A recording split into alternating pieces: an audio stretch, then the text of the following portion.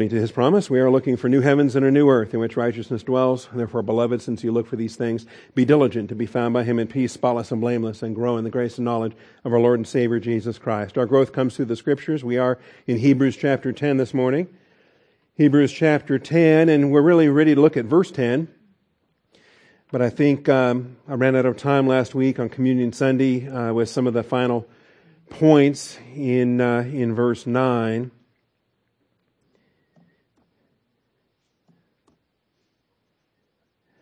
So I want to just make sure we're solid on that, and then we'll advance and gain some new ground here this morning. God is Spirit. He must be worshipped in spirit and in truth. To make sure that we're filled with the Holy Spirit this morning, let's take a moment for silent prayer. Confess any sin that needs to be confessed privately before you and the Lord, and prepare your heart for eternal truth. Shall we pray?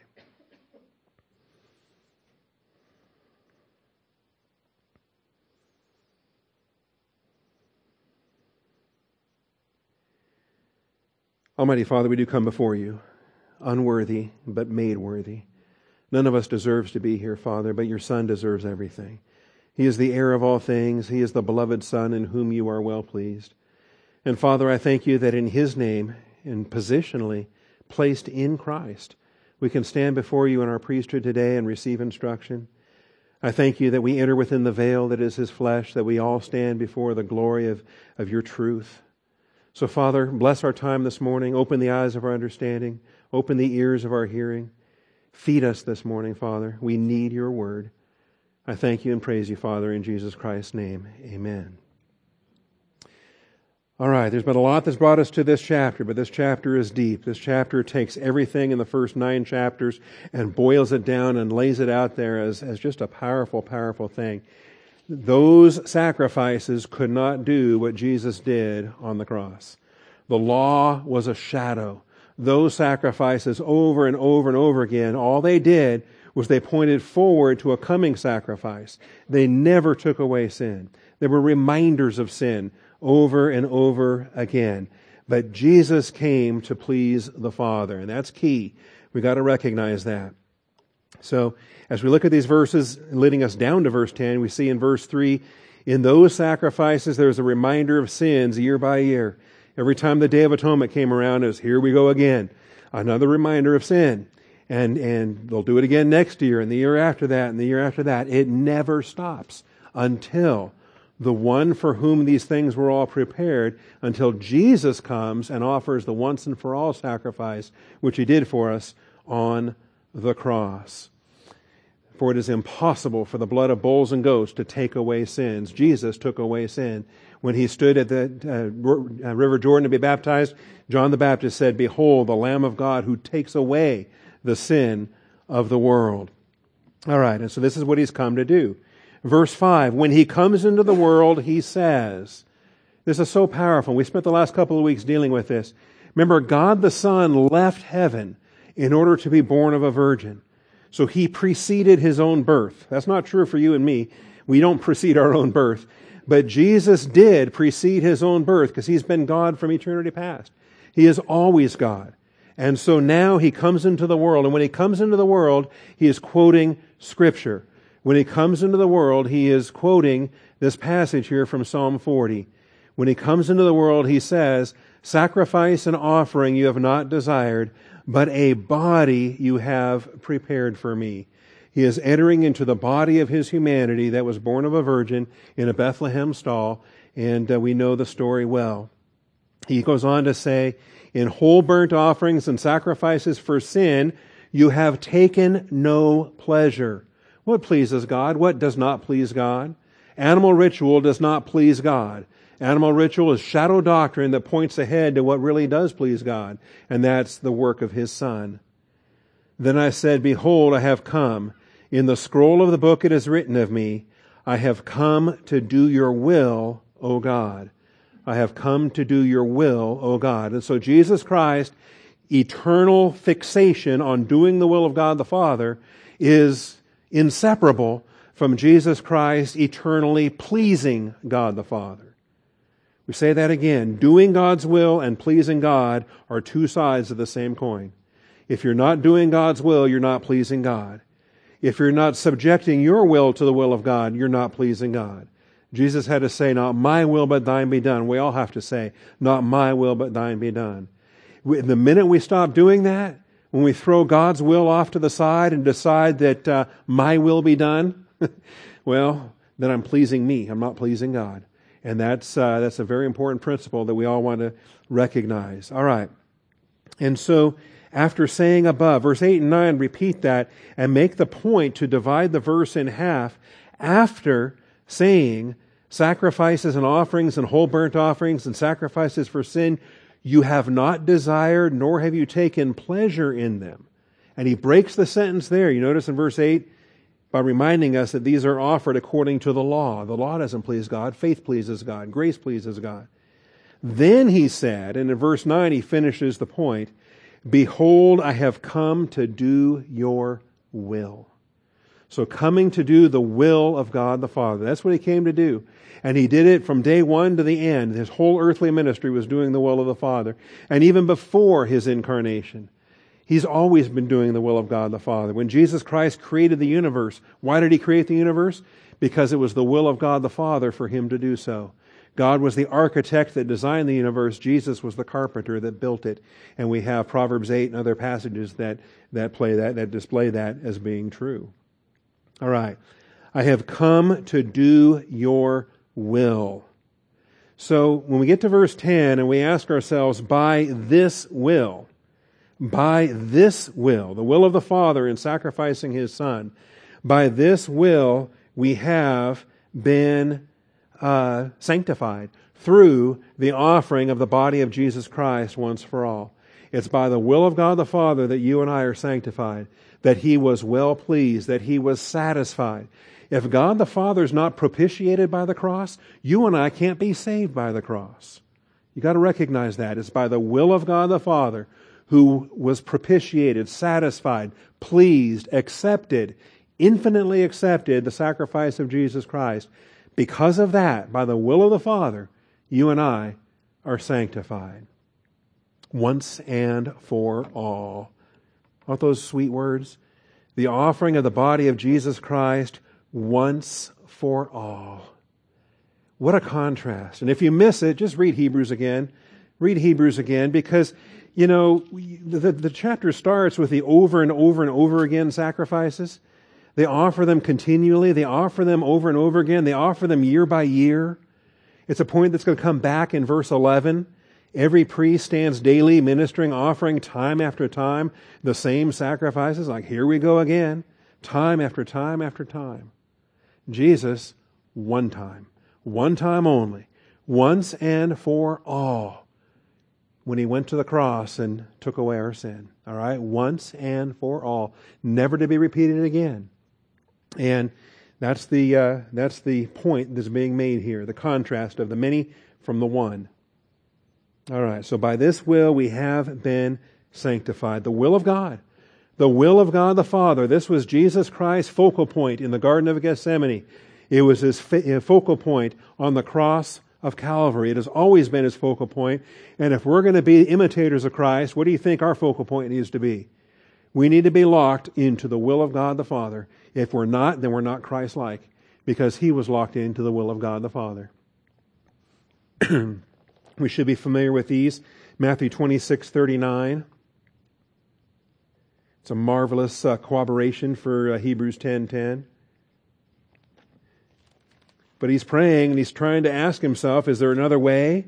Is there some way to avoid the cross and still please the Father? No. Is there some way to avoid the cross and still be in the will of God? No. And he has to conclude that. But he went a little beyond them and fell on his face and prayed, saying, my Father, if it is possible, let this cup pass from me. He voices it out loud. It's not a sin to be tempted. It's not a sin to think about it. It's not a sin to talk about it if you're talking to God in prayer. Saying, Father, help. Okay? And just be honest with the Lord. Lord, this appears to be your will, and I don't want to do it. This appears to be your will, and this, is there something else? Is there any other way? And then, like Jesus, stop yourself and say, no, I know. There is no other way. I knew that. Okay? Remember, the words of a man in despair belong to the wind. It says that in the book of Job. So just, you're saying things because you hurt. Your soul hurts. So you say it. You even pray about it. But then you stop and say, okay, because God is the one who comforts. And you say, all right, Lord, your will be done. And I'm going to walk through the valley of the shadow of death. And whatever else happens, I'm not going to fear because He's with me. So He does say, if it could be possible, let this cup pass from me, yet not as I will, but as you will. Always take it back to the will of God. Always take it back to the will of God. In everything, in all your prayers and all that you do. And say, Father, I'm going to do this. I want to do this. But if that's not your will, Lord, then close the door and don't let me do it. Shut that door and just give it to the Lord and say, Lord, I want to do this. We did that in building this property here. And if every step of the way. And He shut many doors. And then the other doors He left open. We said, all right, Lord, well, that's what we'll do. And we stayed humble every time. He opened a door, every time He shut a door. And that's the issue here. So in Gethsemane, He kept the will of God the Father as His focal point. Same thing when He was on the cross. John 19, 28 and 30. He went to the cross, focused on the will of God the Father.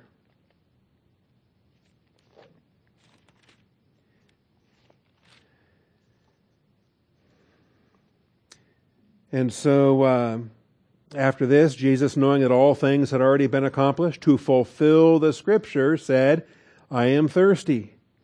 Well, why? Why doesn't He finished saving us? He finished paying for our sins. Why doesn't He just, deliver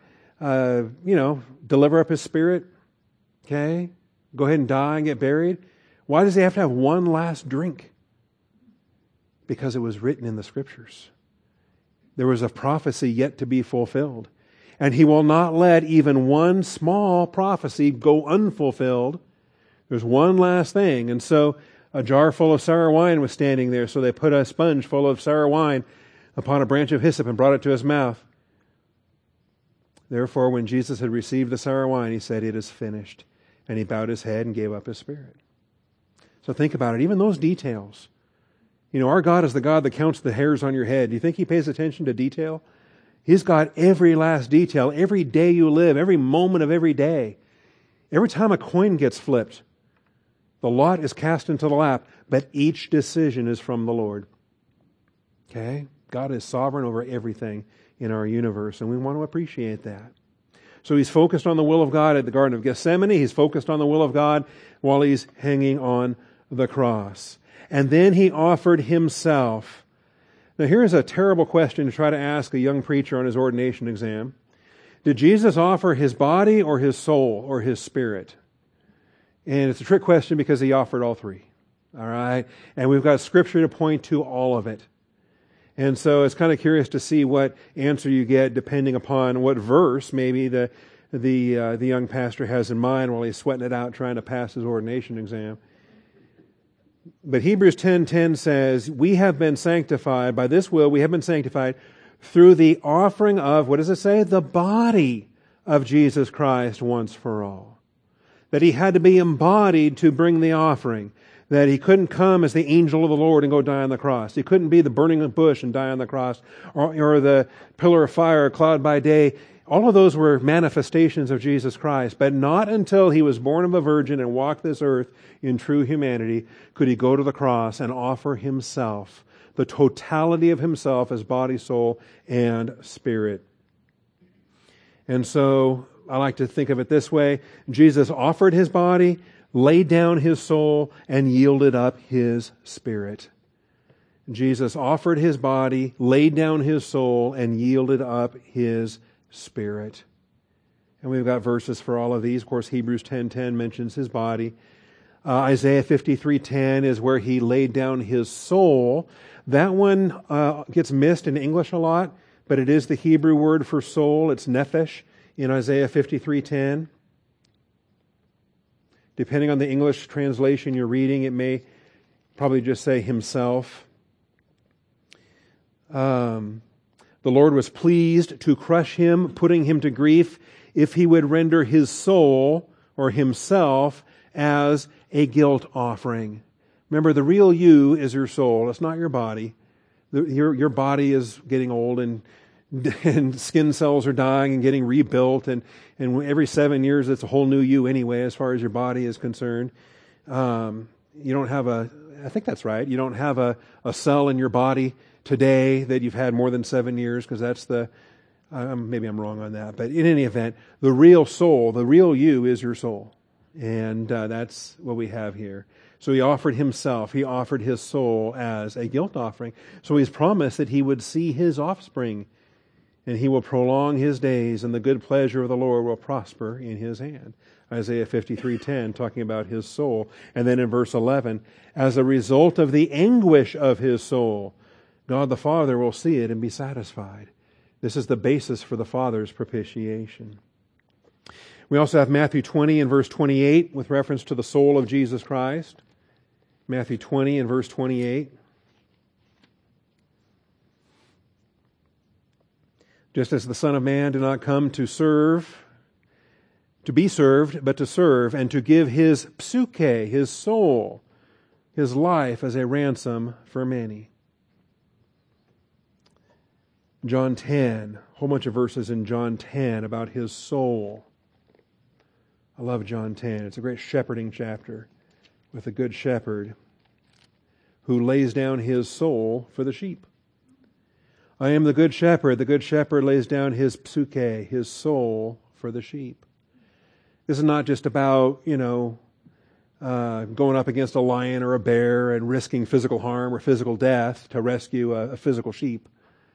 So much bigger than that. The Good Shepherd is going to the cross, and he's laying down his soul so that you and I can have eternal life, because we are his sheep. And so you have it in verse 11, verse 15. The Father knows me, and I know the Father, and I lay down my soul for the sheep. He's doing so because of his intimacy with God the Father and his intent to do the Father's will. Verse 17, for this reason my Father loves me. This is the fellowship that Father and Son have, because I lay down my psyche so that I may take it up again. That I may take it up again. And that's a permission he had from his Father. All right. And then the last reference in John is John 15:13. Greater love has no one than this, that one lay down his soul, his life, for his friends. There's no greater love than this, to lay down one's soul. And that's what Jesus is doing. There's no human sacrifice that can do that. I mean, a soldier can throw himself on a grenade to save his platoon, but to lay down your soul to redeem humanity, Jesus and Jesus only can accomplish this and does this. So Jesus offered his body, laid down his soul, and yielded up his spirit. Father, into thy hands I commit my spirit. And he says those words on the cross. And we already read, it's in Matthew 27:50. It's paralleled in Luke 23:46 and paralleled in John 19:30. That's the one we read earlier. All right, so that's what we have, body, soul, and spirit. And that's what you and I have, body, soul, and spirit. If you're a born-again believer in Jesus Christ, you have body, soul, and living human spirit.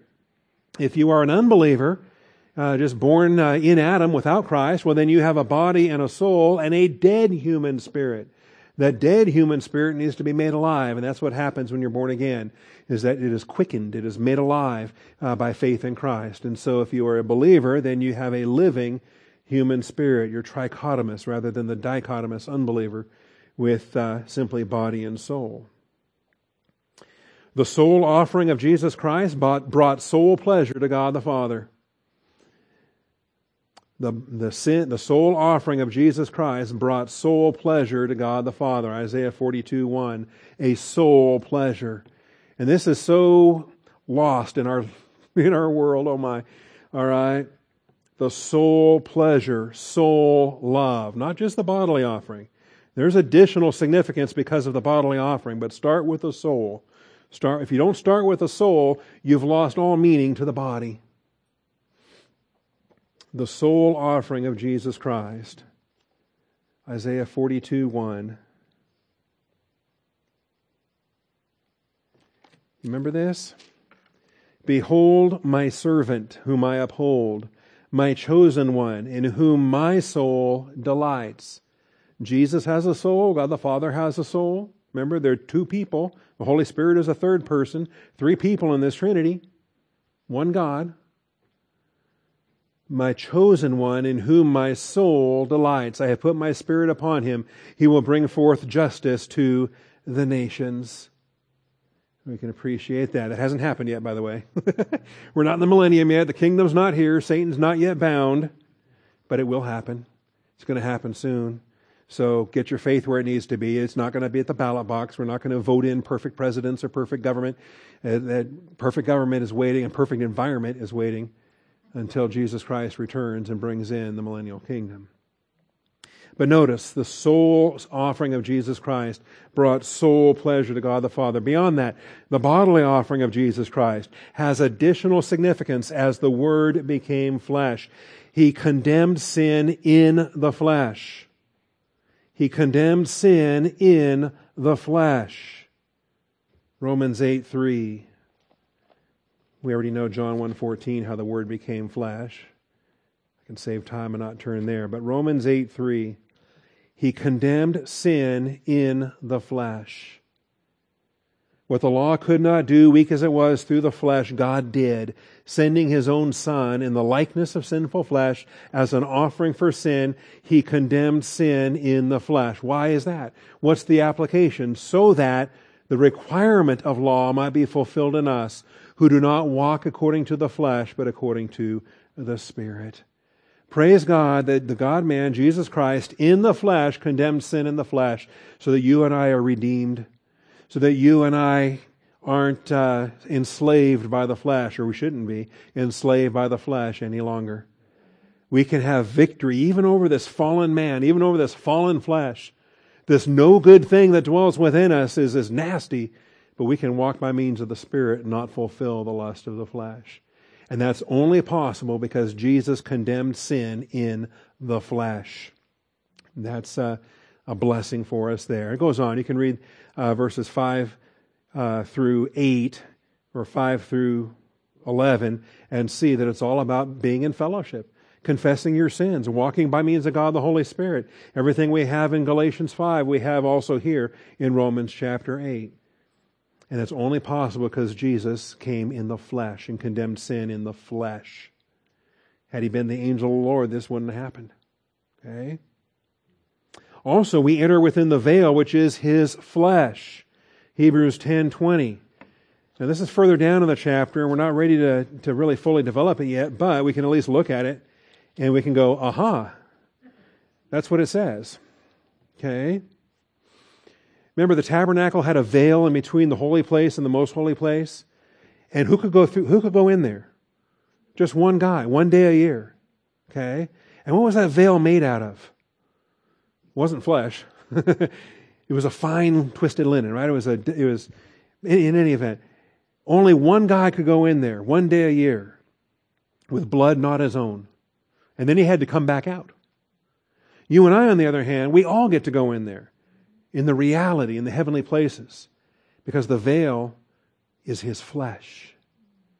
And so we have confidence to enter the holy place by the blood of Jesus, by a new and living way, which He inaugurated for us through the veil, that is His flesh. Not His death on a cross, not anything else, His humanity, His flesh, His embodied humanity, His incarnate humanity. The incarnate humanity of Jesus Christ. That's the veil. And so, do you think it's significant? Why do we study the life of Christ? Because that's the veil. Identifying with His life and ministry then orients us to what it means to be pleasing to the Father, to be obedient to the Father, to be walking according to a life purpose, to be operating in our Melchizedek priesthood, to say, not our will, but thine be done.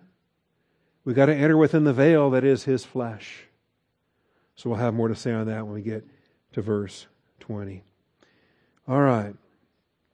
So by this will we have been sanctified through the offering of the body of Jesus Christ once for all. Since it's the will of God that saved you, what do you think it can be to lose that? Can you throw that away? How do you throw away your salvation when it wasn't your will that made it happen? It was God the Father's will that made it happen. It was the will of the Father through the death of His Son to sanctify you. And it's a once and for all event. The Father's never going through that again. The Son's never going through that again. And the idea that you can lose that or throw that away is unthinkable. All right. Back to this contrast again. Notice the author of Hebrews loves to repeat himself over and over. You notice he's kind of redundant and repetitive? A lot of times he goes back over something he said earlier and he says it again in a different way. The truly great preachers all do that. All right.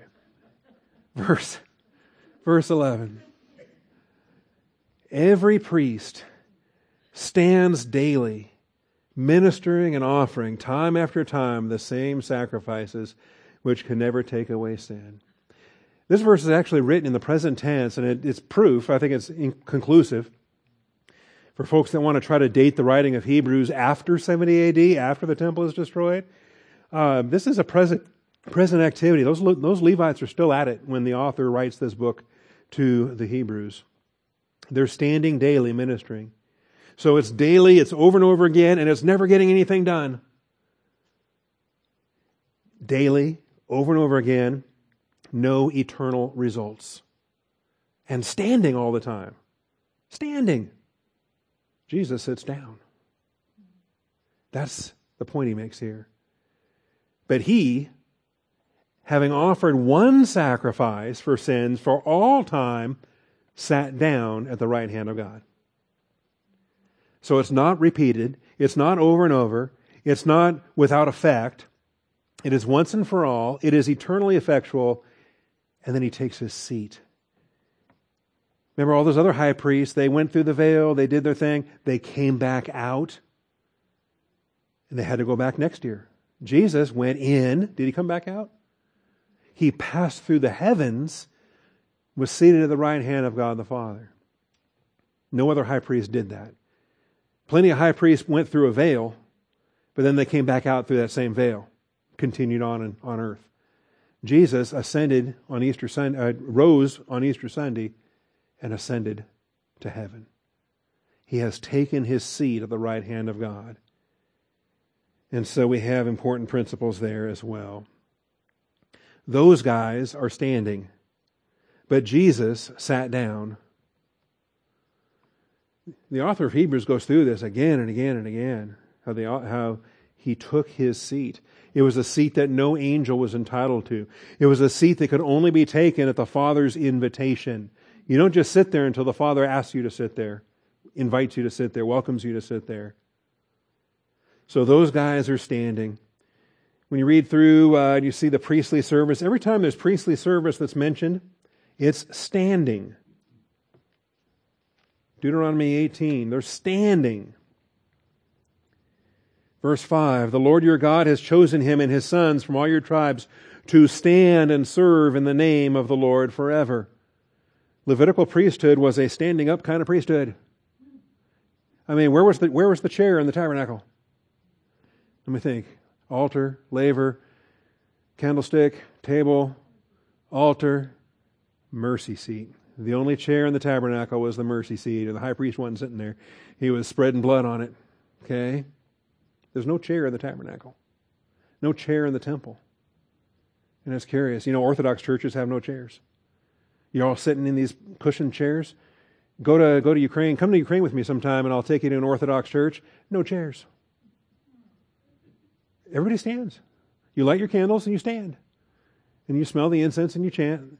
They have actually, some of the liberal churches have started to, they've put little temporal seats for old people. They've actually started to make compromises, but it took them 2,000 years to make those compromises.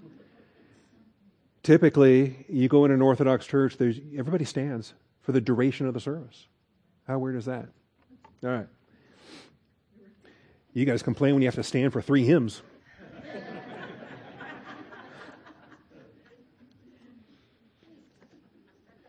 All right. Jesus took his seat. And you know, when he makes this statement, I think it's profound. When he makes this statement here, all those guys are standing, but he sat down. Between verse 11 and verse 12, that's something else. But he said it before. He said it in chapter 1. He said it in chapter 8. He's going to say it again in chapter 12. He says it again and again. Hebrews 1:3. He is the radiance of his glory, the exact representation of his nature, upholds all things by the word of his power.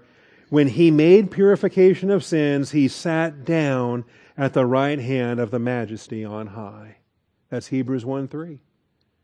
So we're three verses into the book, and the author makes the point that Jesus is seated at the Father's right hand in heaven, because that is important in the Melchizedek priesthood. He has to be there at the Father's right hand. Every time an accusation comes, our advocate is seated right there at the Father's right hand. It's a perfect place for him to intercede on our behalf. In chapter 8, if you think I'm overemphasizing this point, chapter 8, verse 1 says, I'm not.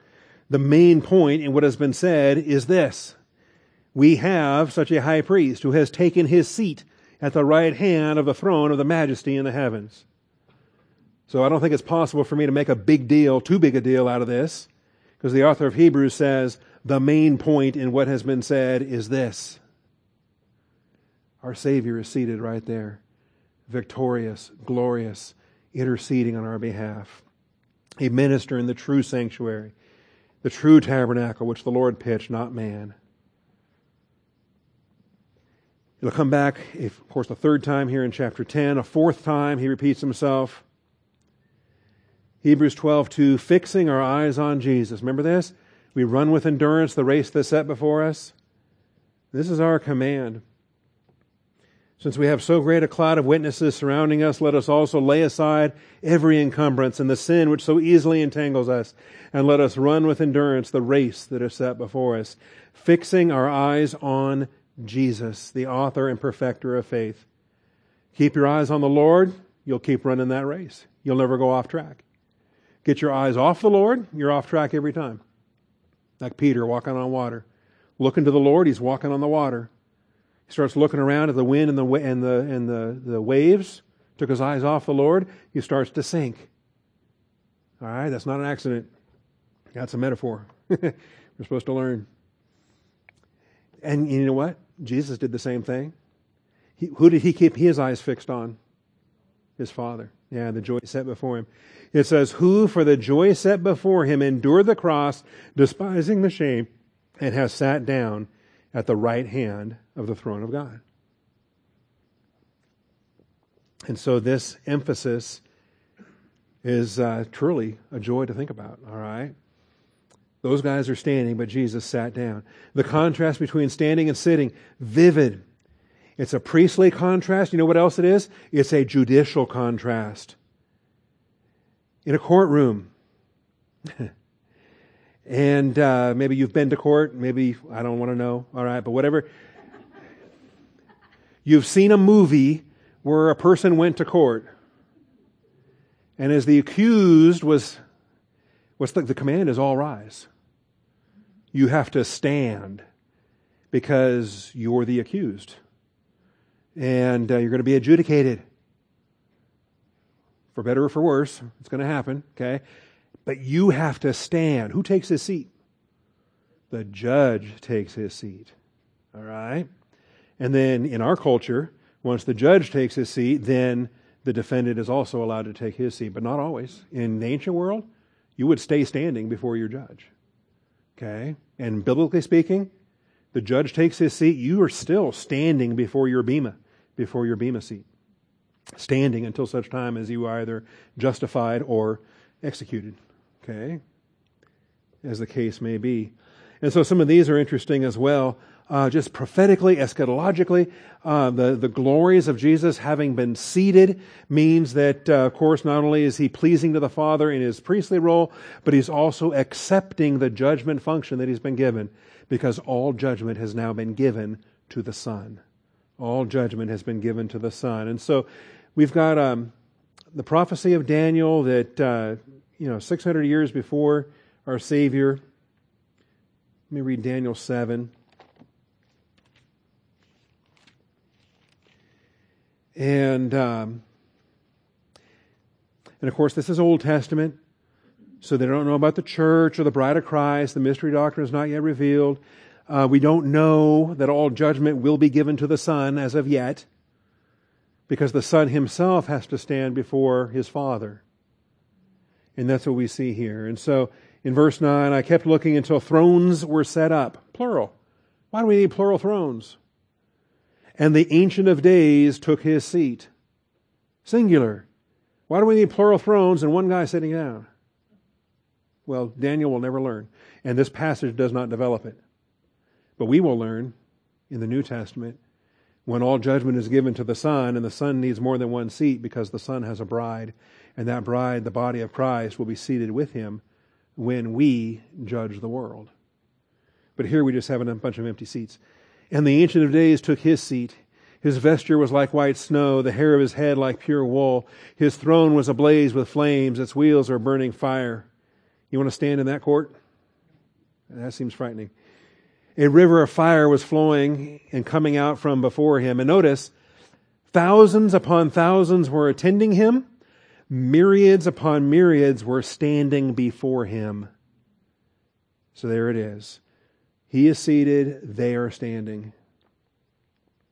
The court sat, the books were opened, and then we switch scenes back to earth again for verse 11. All right?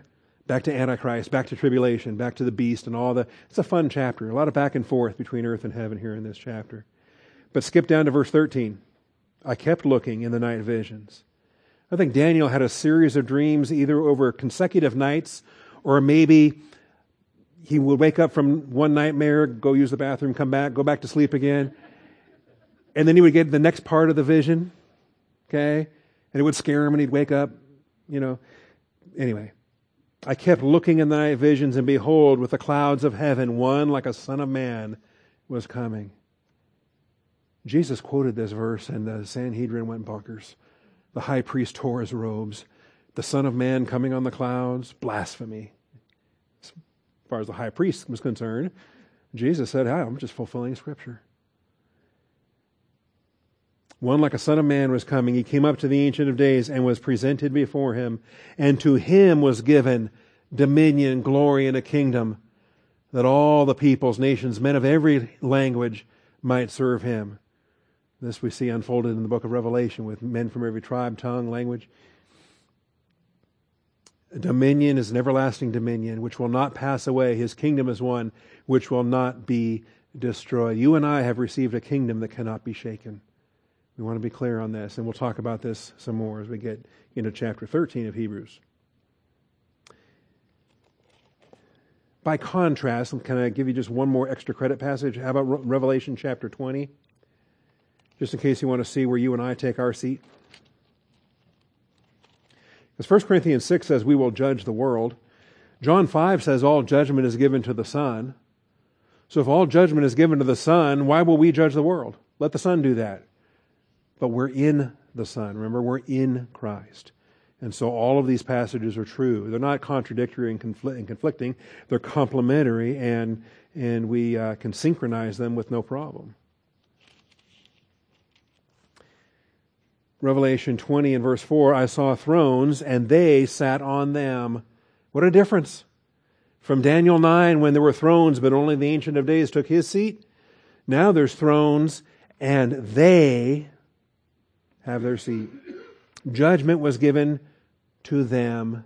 And you and I get to sit in judgment with Jesus Christ as tribulational saints are resurrected, as Old Testament saints are resurrected. When Daniel is resurrected and stands before us to receive his reward. How humbling is that? When Job is resurrected to stand before us and receive his reward. How glorious is that?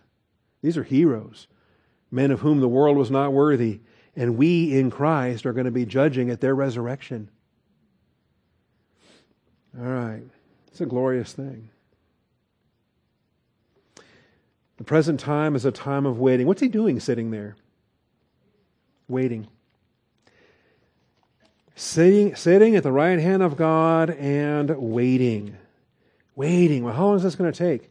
Waiting. No, thank God it's taken as long as it has.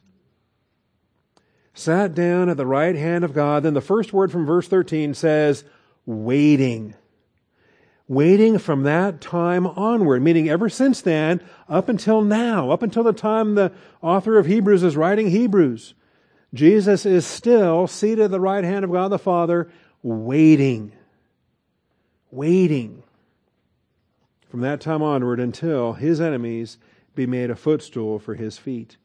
God the Father is fashioning the footstool. It's not done yet. Waiting. The present time is a time of waiting. So I don't want to wait. Oh well. All right. It's the plan of God. It's what He designed it for. The bride is waiting for the rapture. The groom and the bride are waiting for the footstool. The Father's fashioned footstool. Can I find some more F's to put in there? The Father's fashioned footstool for His foes, waiting for His enemies to be made a footstool for His feet. You know, when He goes forth and He conquers. He's going to put His feet on that footstool. But they're not yet prepared.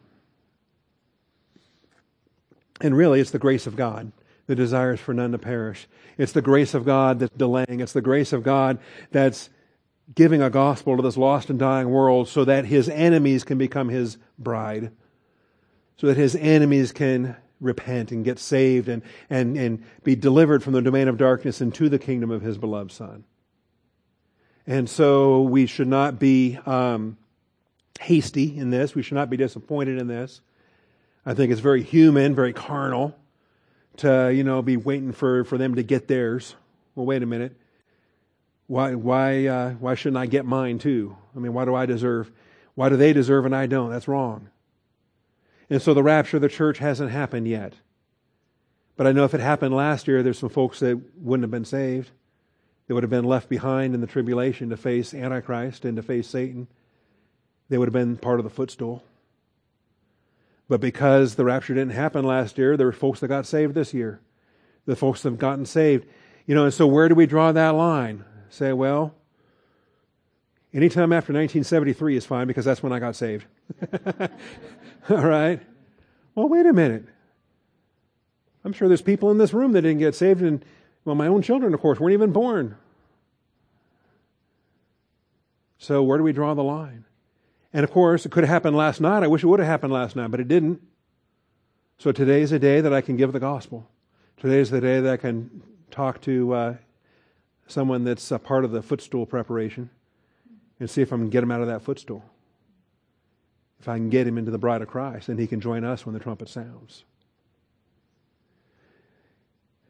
There's a lot of verses to go through. Do you think they're important? Even creation is waiting. Did you know that? Creation groans because the earth itself is waiting. And it's been waiting a lot longer than we have. It's been waiting ever since Adam and Eve sinned. It's been waiting ever since, because when Adam and Eve sinned, this earth was cursed. The wrath of God cursed this earth. Not the earth's fault, of course. Romans 8. Waiting. Waiting is fun. I like waiting. Waiting, I used to be a waiter, actually. I don't think I would ever do that again, but the walking by faith is obviously what we're called to do. And there's nothing more frustrating humanly but glorious biblically when God takes all the circumstances out of your hands and says, there's nothing you can do. Just wait. Stand fast and watch the salvation of the Lord. Because as long as things are in your hands, or as long as you think things are in your hands, as long as you think that, I can do something, I can fix this, I can make it right, that whole mentality of I can, stop. God's the one that's working in and through you to will and to do of His good pleasure. Stop. Walk by faith. Watch what God's doing. Wait for God. Wait for God. All right. So in Romans 8:23, we, not only this, but we also. So not only this is talking about creation. Verse 19 says, the anxious longing of the creation waits eagerly for the revealing of the sons of God. That right there, that's your environmental policy right there. Okay? You want to bless creation? Get people saved. You want to bless creation? The curse upon this earth is not American industry. It's not fossil fuels. The curse upon this earth is the sin of Adam and Eve and the judicial wrath of God upon this earth. Okay? And there's a fix for that. And it's not carbon credits. The fix for this is the revelation of the sons of God. Actually, there's a new heavens and new earth on the way. But it says, waiting eagerly for the revealing of the sons of God. For the creation was subjected to futility, not willingly, but because of him who subjected it in hope. And so the earth will have its redemption when we have our revelation in Christ. And all things are renewed for the millennial kingdom, and then all things are renewed by fire. There's new heavens and new earth on the way after the millennium. So the creation's waiting. We also are waiting. Verse 23, not only this, but we also ourselves, having the first fruits of the Spirit, even we ourselves, grown within ourselves, waiting eagerly for our adoption as sons, the redemption of our body. So we too are waiting. So Jesus is waiting, we're waiting. If we complain about waiting, we need to stop and say, well, wait a minute, Jesus is still waiting, so I guess I can wait too. Did you notice the day you got saved, nothing happened to your body? Your soul was redeemed, your human spirit was made alive, but not one thing happened. You would think, wouldn't that be great if I could just get raptured right there, believe in Jesus and get a resurrected body on the spot, and then never sin again? Okay? That's not how he designed it. He saved your soul, he made your human spirit alive, and he left your body the way it was, fallen. The sin nature inside of you that's whispering all kinds of horrible things. And that's a blessing because it teaches us to walk by faith and trust in him all day, every day. We have this treasure in earthen vessels so that the grace is from him and not from ourselves. And so we can wait. And we groan while we're waiting. And groaning, as the years go by, the groaning deepens. All right, so we wait. 1 Corinthians 4:5, more waiting. Do not go on passing judgment before the time, but wait until the Lord comes. See, because he's the real judge anyway, who will bring to light the things hidden in the darkness and disclose the motives of men's hearts. Then each man's praise will come to him from God. So if you want to go around and be a busybody and judge everybody, that's not your place, and this is not the time. He's waiting, we're waiting. The bride is waiting. Galatians 5:5.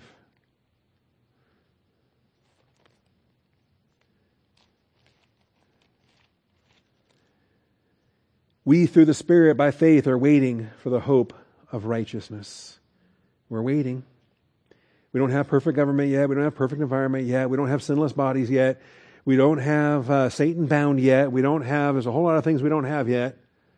But that's okay, because today is a day of grace and we can keep looking forward and keep serving God. Philippians 3:20, our citizenship is in heaven, from which we wait. From which we wait for a Savior. Our citizenship is in heaven, from which also we eagerly wait for a Savior, the Lord Jesus Christ. So it's not grudgingly waiting. It's not gritting your teeth and tapping your foot waiting. I think sometimes we wait, but we're really just putting up with it, passing time. That's not eagerly anticipating, waiting with joy, which we're called to do. 1 Thessalonians 1:10, how you turn to God from idols.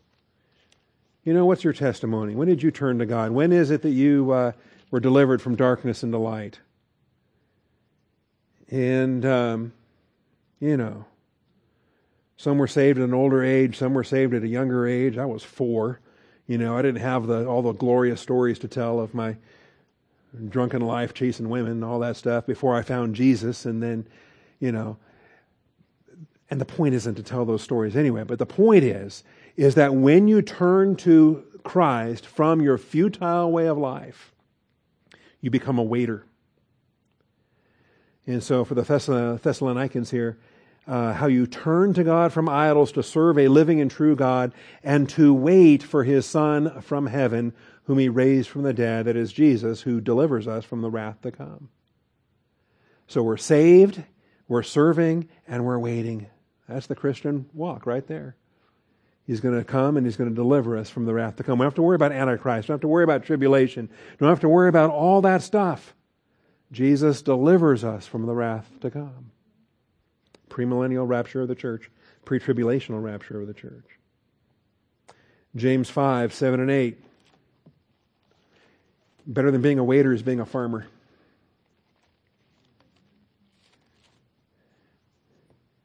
James 5. Be patient, brethren, until the coming of the Lord.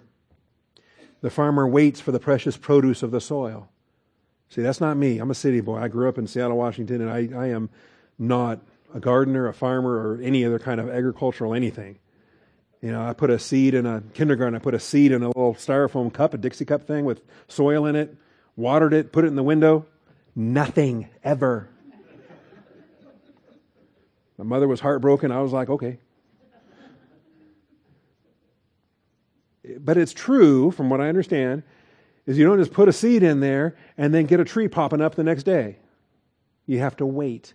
Things take time as they're buried and as they are resurrected. So the farmer waits for the precious produce of the soil, being patient about it until he gets the early and late rains. Well, that takes time. That season has gone by there. So you too be patient, strengthen your hearts, for the coming of the Lord is near. It's near. Do you believe that? You think he's lying? It's 2,000 years ago he said it was near. How much nearer do you think it is today? It's near. The fact is, it could have come any one of those days in between then and now, and it can come today. It might be 10,000 years from now. I hope not. I think it's today. And I'm going to live my life as if it is today. Because my Savior is waiting, I'm waiting. We all should be waiting. In Jude 21, keep yourself in the love of God, waiting anxiously for the mercy of our Lord Jesus Christ to eternal life. Waiting anxiously. This could be the day, and I pray that it is.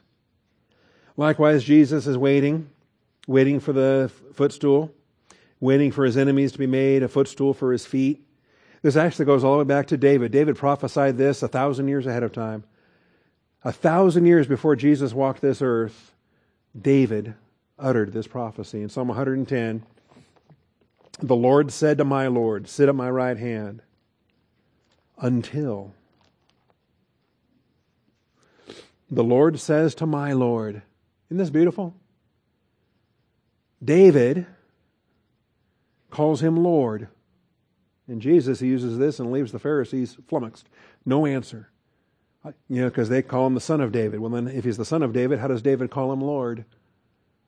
How does he have a descendant that is his Lord? And how does he have a descendant that preceded him?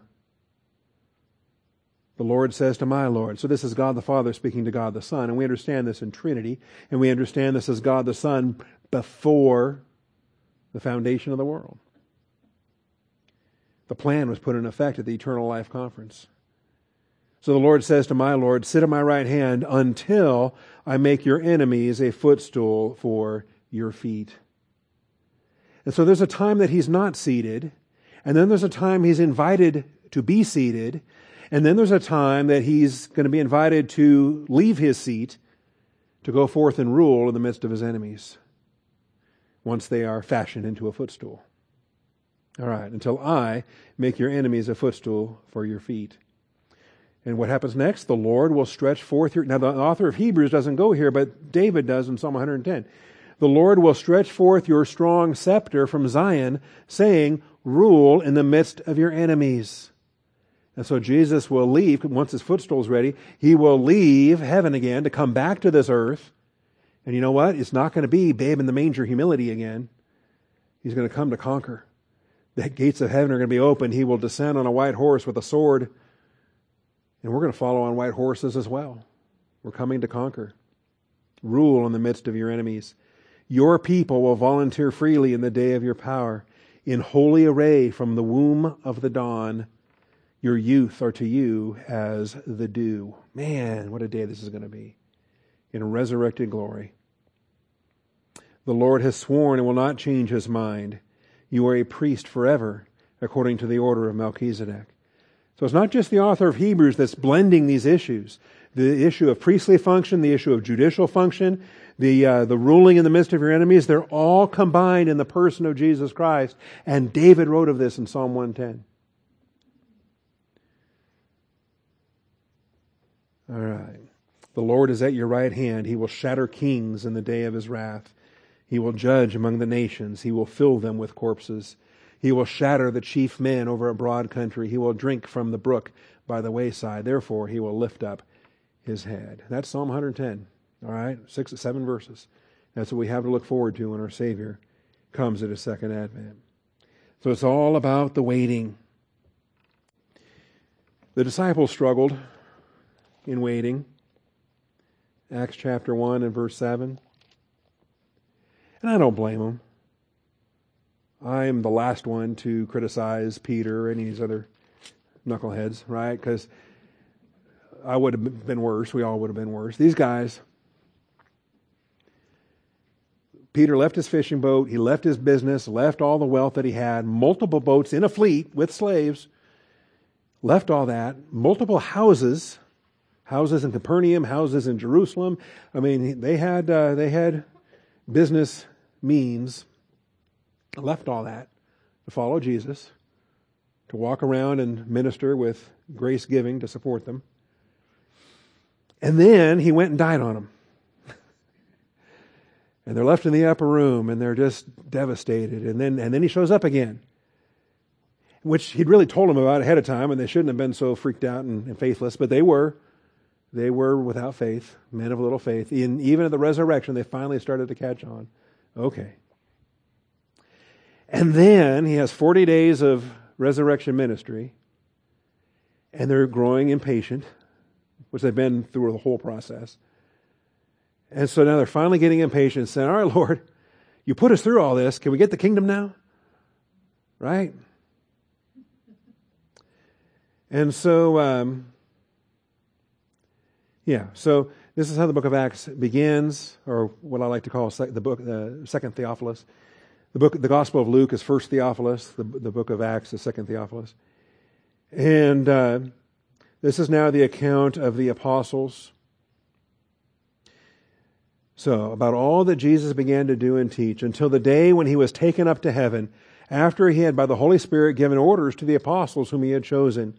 To these he presented himself alive after suffering by many convincing proofs, appearing to them over a period of 40 days, speaking of the things concerning the kingdom of God. So he had a 40-day teaching ministry about the kingdom.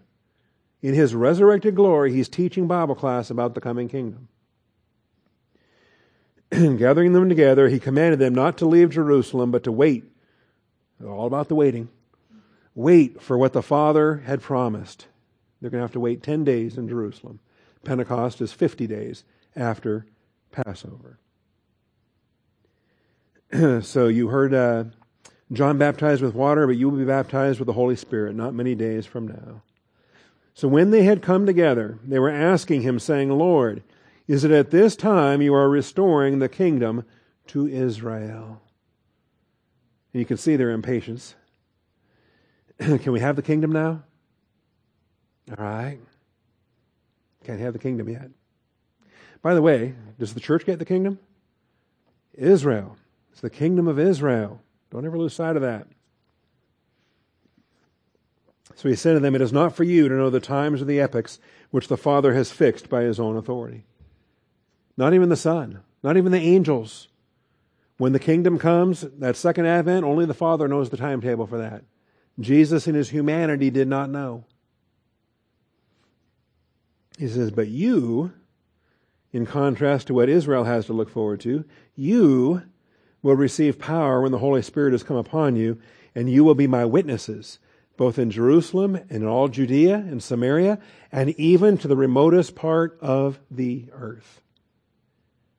Here's the church's assignment. The kingdom will come when Christ comes back. We're not in the kingdom. We're not building the kingdom is heavenly. We're a heavenly people. We want to be clear on this. There's so much bad doctrine out there about the kingdom. It's the Father's good business. So the Son himself is waiting. We're waiting. The Son's waiting. And in his humanity, not even the Son knows. Matthew 24:36. I can save you a lot of money at the Christian bookstore. They're going out of business anyway, but I can save you a lot of money at the Christian bookstore because it's very common that there'll be a book on the shelf where the author tells you that he knows the day and the hour because he's smart or clever or whatever. He's unlocked a code. He's found something that everybody else has missed for the last 2,000 years. Or a spirit has revealed it to him. That's dangerous. What demons are you listening to? All right. This verse says nobody knows. No man, no angel. So I can save you a lot of money if you don't even buy those kind of books. Of that day and hour, no one knows, not even the angels of heaven, nor the Son, but the Father alone. Remember, Jesus Christ in his kenosis, he emptied himself. He stopped using his omniscience. So in deity, of course, God the Son knows.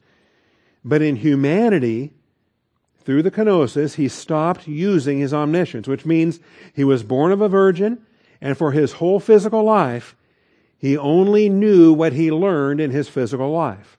He only knew what he learned from his humanity as he walked this earth. And nowhere in that whole walk, death, resurrection, everything, did the Father reveal to him when the kingdom's coming, when Second Advent will commence. Only the Father. The Father has kept that to himself. All right. We'll come back in 2 weeks and tackle verse 14, Hebrews 10:14. Let me just tease it here. Appreciate Randy Blair taking next Sunday for me. All right. Again, it seems rather redundant, repetitive. Isn't this what he said in verse 10? He says it again in verse 14. For by one offering he has perfected for all time those who are sanctified. Spoke of sanctification, now he's going to link it to perfection. So we'll pick up on this next week. 2 weeks. Lord willing and rapture pending. Father, I thank you for this morning. I thank you for truth. I thank you for this age of waiting. What a joy, Father. And while we're waiting, we're not doing nothing. We're going to the far ends of this earth, to the uttermost parts of the earth. And we're proclaiming the excellencies of Him who called us out of darkness into light.